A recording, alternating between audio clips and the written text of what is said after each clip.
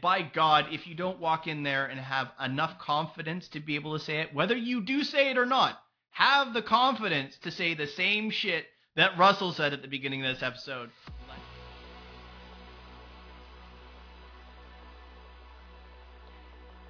Hello, Wrenches. How you doing? Welcome back to the Wrench Turners podcast, folks. 10 Mil Mastery Edition. It's a show where the lads and I discuss topics that are relevant to today's technicians and service leaders. In today's episode, Russell lets it hang, and we discuss how do you as a technician gauge and ask for your value. Let's get into it. Okay, Richard. Well, this actually segues great into my question, is because this is always a big question, and this leads up into interviews and everything else like that, is how do you guys establish your value when interviewing, right? Because we all know you're going to come in, you're going to sit down, especially at the dealership level, and they're going to have a range of pay, right? They're going to have like what they pay their lube techs, what they pay for in the States, the C, B, and A techs, right? So your A-line techs are your heavy line techs doing engine repair, heavy diagnosis. Russell is an A-line tech. I'm an A-line tech. Your C guys are they're out of the lube bay, but they're not doing, heavy diagnostics yet. They're still doing tires and brakes. They're doing, they make a lower rate. And then you have your B techs who are they ride that middle, right? They're not quite there yet to be an A-line tech, but they're almost there, right? So, my question is, how do you guys come into a situation like that where how do you argue your value, right? Because we all know you're gonna walk into a dealership. Here's your resume. They don't know you from the next jack walking in the door, and they're gonna want to lowball you, right? So they're gonna want to get you at the cheapest rate that they can get you, and you know what you can get for, right? So how do you guys establish your personal value when you're interviewing? Well, since I'm playing that game right now, I'll go ahead and jump on that one. I ask them what their ELR is, and I want 30% of it. That's a I think the best way to put it is that's a big dick energy moment right there. I think fundamentally saying that you're worth 30% of your ELR can hurt you a bit, but it can also say, hey, I'm confident in my work. If you can back it up, that's a big deal. So I'm going to play devil's advocate. I am not going to say how I would do it because I have a little bit different thought process in this one. And this is one reason why I built the survey, gentlemen. I built the Wrench Turners Wellness Survey so I could start accumulating data so that it's no longer a subjective value. It's an objective value. So you guys all did my alpha test on the Wrench Turners Wellness Survey. And since then I've acquired, I'm roughly 350 technicians into the wellness survey, and they're starting to become averages that I can start to look at. I can't dissect by brand just yet. There's not enough, and I can't dissect. So that's coming, but there's starting to be trends based on training levels. So this is something that I can speak somewhat objectively on. I've spoken on this before, but I'll go in a little bit more detail. One, if you are level 1 trained in your brand level, okay, this goes so far pretty much across the board for every brand that I have that has taken the survey. If you are level 1, and if you don't quote unquote know what level 1 means, level 1 basically means that if your brand has basic training, basic technical training, so it's Introduction to Electronics 101, this is what a ball joint is, basic training. So fundamentals across the board, that's level 1 completed. Those individuals do not make more than $40,000 a year US. Okay? It's almost explicit across the board. They do not make more than $40,000 a year. Level 2 completed. So this is intermediate level training. This is how you use your multimeter in this circumstance. It's using the multimeter. It's not detailed, It's not going, down the rabbit hole of diagnosis. It's how to use it, but told to you in a rough general idea. It's basic skill sets of taking apart transfer cases and telling you what the individual pieces are. Those individuals make up to roughly $60,000 a year. However it's broken down, whether it's flat rate or alloy, it's pretty much across the board. The pay structure makes them make roughly $60,000 a year. Experience at this stage doesn't enter the equation. So if someone starts in automotive and quickly crushes out their level 2 complete, they can be making $60,000 a year one. Pretty much across the board. With very little, if any, exception. So the big void here comes next. So level 3, there is almost no one making between $60,000 a year and $80,000 a year. It's pretty much across the board. It's just a big void. And this is US dollars to reiterate. If you have your level 3 complete in the continental US, working in automotive, you are making $80,000 a year or more. So level 3 complete means advanced level, everything across the board complete. So you're talking about heavy diagnostics, electronics. You're talking about heavy engine diagnostics across the board. You're talking about it, but we're talking about basic skill structures completed. So basic systems completed. Engines, your powertrains, your engines, your diesels, your transmissions, your differentials, all of that complete across the board. It doesn't include specialties where they talk about model-specific stuff, like the four of us have talked about in the group chat, where we say, a 6L80 has this specific thing that's different from a 6L90, if that's a code. Russell and Richard, you can correct me, but the very specific model stuff, that's plus. And then there's Doctor of the House. Doctors of the House make astronomical money above that, but I haven't got enough to give you an average of that stuff yet. But point is, level 3 complete. If you are an advanced level, technically trained technician in a brand, they do not make less than $80,000 a year. They make, on average, $110,000 a year. On average, the lowest being thus far $80,000. So that, from an objective data standpoint, that means to me, for those of you listening out there right now, if you are level 1, you should be making up to 40. Level 2, up to 60. Level 3 complete, you can make the sky's the limit, but it should start at 80 as your things roll. And I'll go a little bit more detail. Okay? A very good friend, I won't go into hyper detail of his because I'm sure, but Zach Perkle sent me the pay plan of his store to help discuss certain things, because he wants to do better by his technicians. I won't say what the individual numbers are, but I will say, if you as a technician like Russell is out there shopping for a new store to work at, and you ask the service leader or the fixed ops director, how they pay, I would suggest you should be looking for someone like Zach Perkle, because Zach Perkle and their group has level 1, level 2, level 3, level 4, level 5, level 5 plus, journeyman. They have it broken down by hours produced, 0 to 39.9, 40 to 44.9, 50 to 50. They have everything broken down in category. They have it written. They include what the potential bonus on top of that is. If you produce a certain amount based on your pay structure, they give additional to certain things. And it's in writing, broken down simply. This is the best pay plan structure I have ever seen in writing. This is our benchmark, ladies and gentlemen. If you do not have something like this, you need to seek it out. And then you have the conversation like Russell had. It's like, what's your ELR? So, what's your experience, Richard? Do you have something similar to what Zach has out there, or have you had to go out there slinging like Russell? A bit of both.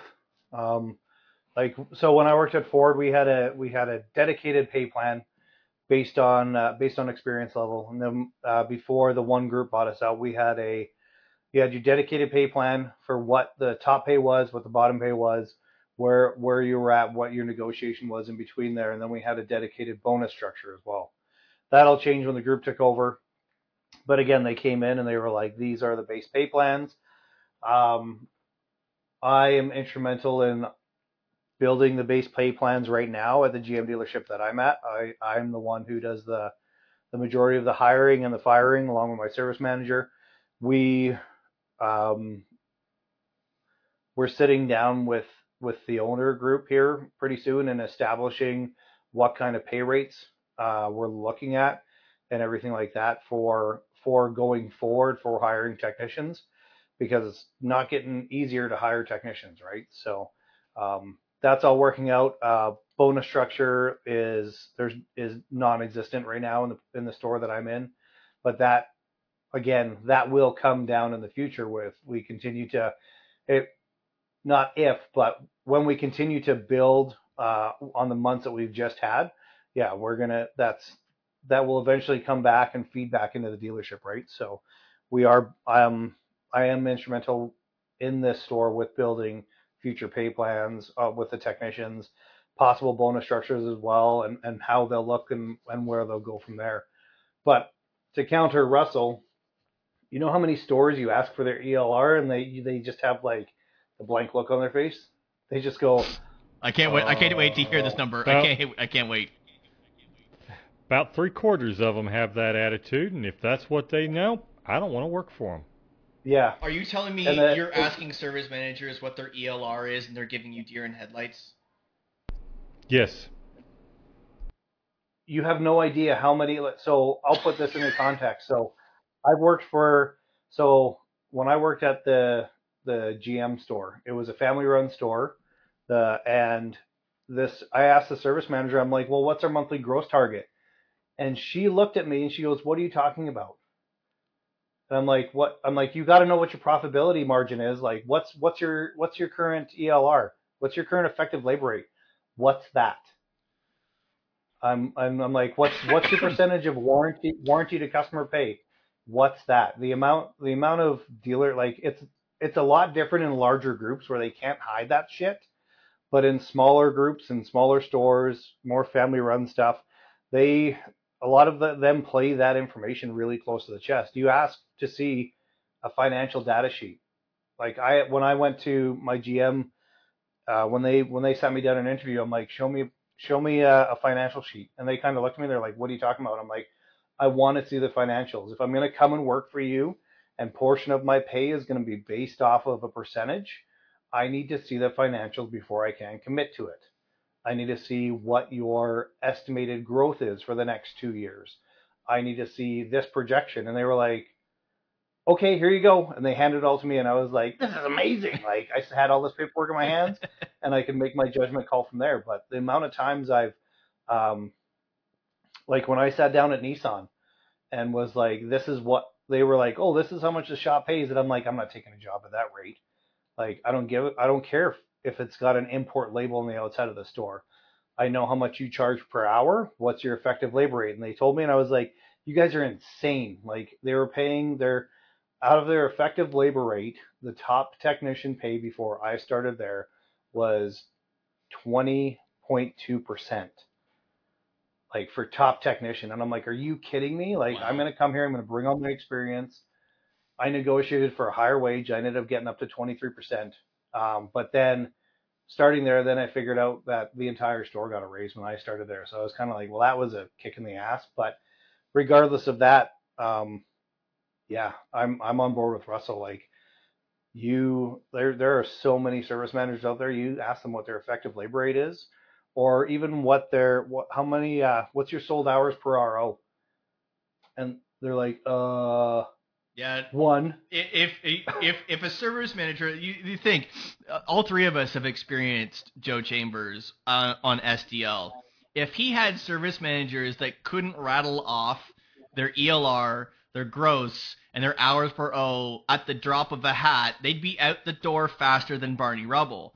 Like, it would be, or I'm thinking, actually, I got a better one than that. That's Jazzy Jeff from the Fresh Prince of Bel Air. He'd be at the door by Uncle Phil. But these are like, now we are all experienced enough to know what these things are. And I think we should probably do like a technician's version of teaching other techs what these acronyms are and are mean. We could do that. We got to do that. That's Okay, that's going to go on the notepad for later because we can do a masterclass on what this stuff is and teach techs to learn what the nomenclature and the acronyms mean and what it means to them and how it represents to them on a much larger scale. Because as a technician, we need to know what those things are, especially when it comes to pay. How do you negotiate and what do you ask and so on and so forth. That's a good. Well, Marshall, what would how would you do this? How would, in your position, like, have you come across the Zach Perkles where they've had structure? Like, have you come across union shops in HD? And I know you're not negotiating flat rate because the majority HD is straight hourly, but Yeah. where's it for you? So, yeah, I do the same thing, similar to Russell. I mean, I gauge my value from like 30 to 35% of the ELR. That's pretty much what senior journeyman master level technicians are going for. The master level, the guys that carry OEM master certs are going to go for that 35% range. Mm-hmm. And then the high level journeymen are definitely going for 30% of the ELR. So right off the rip, I know that I'm going for that. I always keep in mind that I have some other tactile skill sets that I am able to sell, like my apprenticeships that I do, and I have other skill sets that I bring to the table that I don't discount, and I work diligently to sell those as talents and skills that are important to my branch and wherever I'm working. Mm-hmm. But I feel like as a technician, one of the biggest things you can do for yourself to gauge your value, whether it's the value at your current place that you're working or your value going forward, if you're thinking about making a move, is that we all know technicians from across town. You should be friends you should network on all the social media platforms, and you should know what the other technicians across town are making because, and I'm not, That's not you always have the to, best judge though, buddy. You know that. We know that because somebody's I going to know, tell you they but make 70 grand, they could barely crack 50. well, and you have to be a judge of character on that though, right? So, like, I have very good friends that I've known for 10 plus years, and I'm like, hey, how's it going? They're like, oh man, this shop I'm working at sucks, and I can know for sure that that's probably true. Mm-hmm. When if I got a buddy that's like, hey man, I just took this job over at Peterbilt, which is a big truck manufacturer. Say I just took this job over in Utah, and they're paying me 65 an hour. Um, I can know that he's being truthful. That is what he's making, because I've known him for a long, long time. So, and that really happened. He's a master technician. He was making $65 an hour.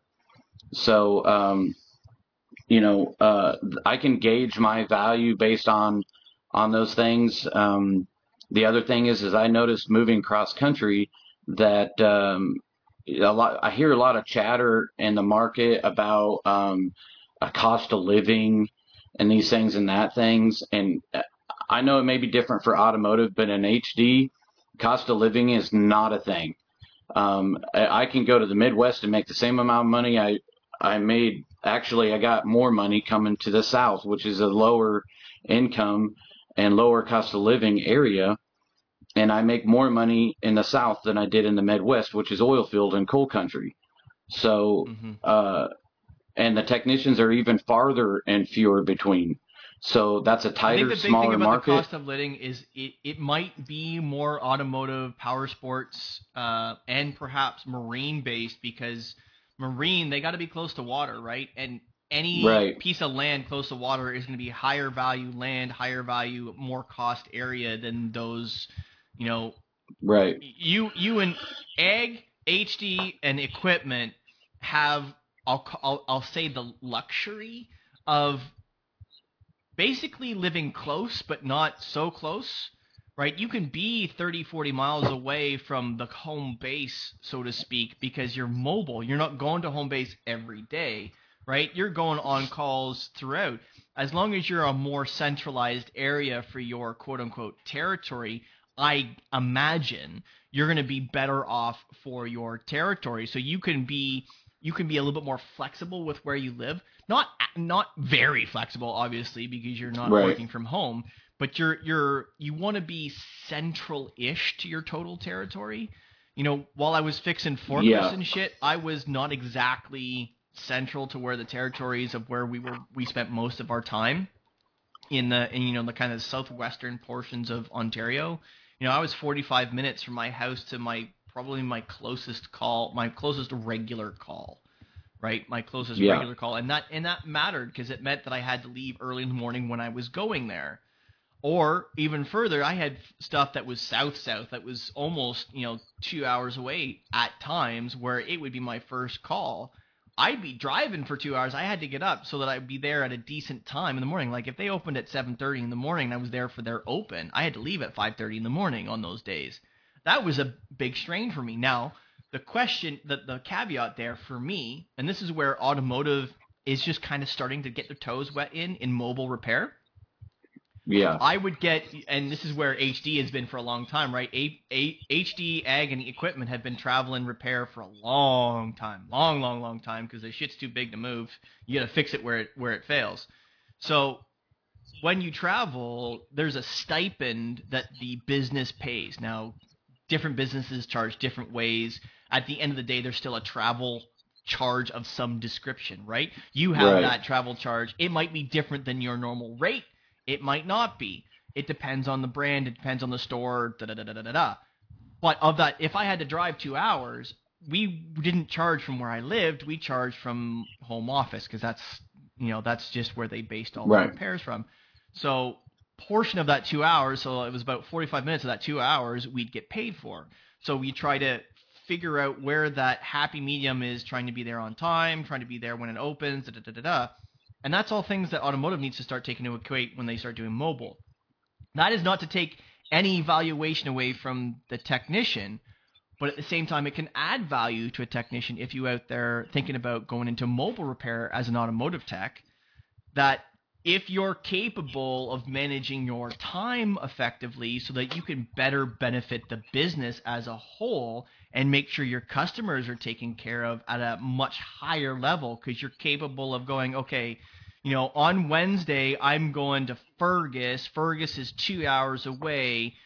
I don't have to be there for open. I could be there later in the day. Why don't I make a stop in Angus on the way, which is on the way through? I can do a quick call there. It's a 30-minute service. Then I can go 45 minutes down the road. So I'm going to hit 2 up, maybe make a little extra on the travel, maybe save a little money on both. Da, da, da, da, da, da, da, da, and you know what I mean, right? Mobile repair, you Yeah. get that. With the You get with that, the right? yeah, with the mobile, there's a lot more moving parts when it comes to setting up your day. So like every Sunday night, which I did before the call tonight, was I go through my schedule for the week, so I know exactly I'm booked all week long, top to bottom. I know I can pull up my schedule and know exactly where I'm going to be at on Wednesday at 3 o'clock. Mm-hmm. Um, so I have to schedule my whole week out, and then on top of that, I also have to schedule my apprentices too. So I schedule those both of them and myself for a whole week out, and there's a lot more moving parts, and then also um, getting all that time paid. So our OEMs pay us for travel time, depending. So Mm-hmm. some of the engine repairs, we're able to bill some of that to warranty. And then like chassis for my OEM doesn't pay, so they don't pay travel time. So I have to know, is this an engine repair or a possible engine repair, and is it possible warranty? And I also have to know, um, is it a possible chassis problem? So, and then I have to be upfront with my customer off the rip of what my cost is if they have to incur that travel time. So Mm-hmm. there is And definitely that's a lot all. of moving parts with mobile. And that's all speaking to your value, which is part of the original question, right? How do you value yourself? How do you pose that? We can get into a whole different conversation about negotiation. Yeah, That's a yeah. different story. But how do you, as a technician, value yourself? How do you walk into that office and have that conversation? All of these things that we're talking about, folks, adds to your level of value. If you're capable of managing time at an nth degree, like we're talking about, that's going to add value. If you're capable of negotiating or being part of the conversation about the business, like Richard's talking about. If you can look at a P&L and or look at the daily take and or look at work orders and be able to deduce what's going on in the day, those add value to your income, right? When you look at those ranges, when you look at a hiring ad that says paying from $20 an hour to $35 an hour, that's 40 grand to 70 grand if you're looking at hourly, right? That's the easy number. And for those of you out there that don't have the high level math skills to pop it off, easy math for anybody listening. If you see $20 an hour, even if it's flat rate, because we'll talk about that in a second, $20 an hour is 40 grand a year. You basically double the value of the hour, and you get a very approximate value of 40 hours a week, 52 weeks a year. It's very, very, very close. It's roughly 2,000 hours. So if you double it, add the 3 zeros, you're pretty much good. So $20 an hour is 40, $25 an hour is 50, $35 an hour is 70, basic number. Changes a little bit with flat rate because you have to take into your productivity. If you know for the last year you're a 90% productive individual and you're looking at $30 an hour, so $30 an hour would be normally 60 grand a year. Take 10% off the top, that's 6 grand, so that's roughly 54K a year for you. Okay? And so on and so on and so on. As the range exists, we're talking 20 to 35, for example, where do you fall in? All right? So the standard answer in coaching sessions, these technicians, like, how do I make more money? Well, the first thing to do is self-reflect. We talk about that all the time. Second one is to understand where your training level's at. Talked about that, in the beginning, where you're level 1, level 2, level 3, and so forth. If you are high level trained, you've got 10 years or better in one brand, and you know yourself have drive to do better, both in performance and training, there's no reason why you can't ask for the top dollar. If you are anywhere but advanced level complete training and anywhere but 10 years or more, that's where the fluctuation begins. I see, hear, and literally have conversation in coaching technicians that are overvaluing because of the market. I understand that we are in high demand. That does not mean you get to charge an extra $10 an hour because of the market. You are going to get burned fast, and blown out the door because good, high-value service leaders will sniff you out and send you packing. High-value leaders will do that. The poor leaders will keep you around, dick you around, and you will be miserable. And you will not make that extra $10 an hour equivalent because they will shortchange you. Right? You will be in a mental state where you do not want to be. I have been there. I don't know if I said too much and I did too much and I talked too much game and didn't produce at the time because I was too young to be able to tell you the truth right now. I don't know. But I've been there. The same thing is true on the other side of the coin. I've been dramatically undervalued doing what I'm doing, both on the bench and behind the desk. Undervalued myself. So I implore you to use the rule. Finding high-value leader first, then everything else comes second. So to answer your question, Marshall, how do you value yourself? Don't value yourself first. Try and find a high-value leader to work for. Then ask all of the questions that Russell and Richard and Marshall have said today. Talk about ELR, talk about gross, talk about all of the new and used cars sales, talk about travel if they happen to be talking about training and going offsite. If you happen to be in HD, equipment, or ag, talk about how far is the branch going to be, how often am I going to be traveling, how often am I going to be away from my family. Ask these questions during the interview. Ask these questions of your peers in the area, like Marshall said. And by God, if you don't walk in there and have enough confidence to be able to say it, whether you do say it or not, have the confidence to say the same shit that Russell said at the beginning of this episode. Let it hang and ask, what the fuck is your ELR? I want 30%. If you don't have that kind of confidence, at least inside, you're not going to get your value for sure. Awesome question. Russell. Oh no! That's the end of today's episode, wrenches. But as always, there's going to be another one coming next week. However, we have something interesting coming this weekend. I realize it's a much shorter notice than I would like, but July 23rd, 11 a.m. Eastern Standard Time, the lads and I, including a special guest, Mr. Zach Perkle, we're going to discuss flat rate. And we're not going to bitch, like many do. We're going to bring up concerns, and we're going to come up with solutions. I'm going to ask the lads to talk about flat rate in the opposite direction that they would normally. And there are folks that you know are not very happy with flat rate, and there are folks that are happy with flat rate, and I'm going to ask them to do the opposite. So we're going to discuss it. July 23rd, 11 a.m. Eastern Standard Time. Now, how do you participate in said event? Well, if you're a fixed ops leader or a service manager of a automotive dealership service department, and you have, give or take, 13 or more technicians under your purview, or several stores would be even better, so you have a lot more knowledge of the system of flat rate and history and so forth, and you would like to participate in the discussion, not just watch it, but participate in the discussion, you need to reach out to me directly. leader@justworkhard.com. I've already got a few spots filled of some of our family, as it were, that's going to participate in the chat.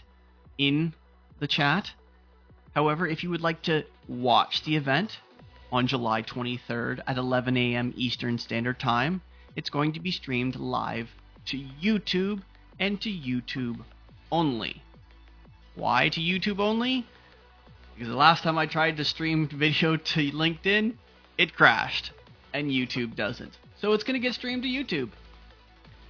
If you don't know where our YouTube is, check out Wrench Turners on YouTube, and you should find 40 or so videos on there by now, ranging from 10 mil masteries like this one, Wrench Turners podcast, OG posts, mechanic minutes, and coaches corners.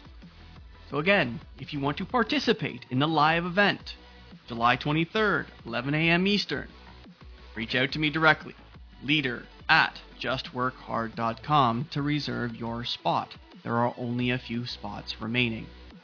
And if you want to watch, you can go to YouTube, subscribe to the channel so you get notified when we go live at 11 a.m. July 23rd, Eastern Standard Time. Folks, thank you very much for listening to this 10 Mil Mastery, this wonderful episode that we just finished off, talking about wages and how to assess your values and a great way to increase your values. Remember that negative pushes, positive pulls, and always clean your toys before you put them away.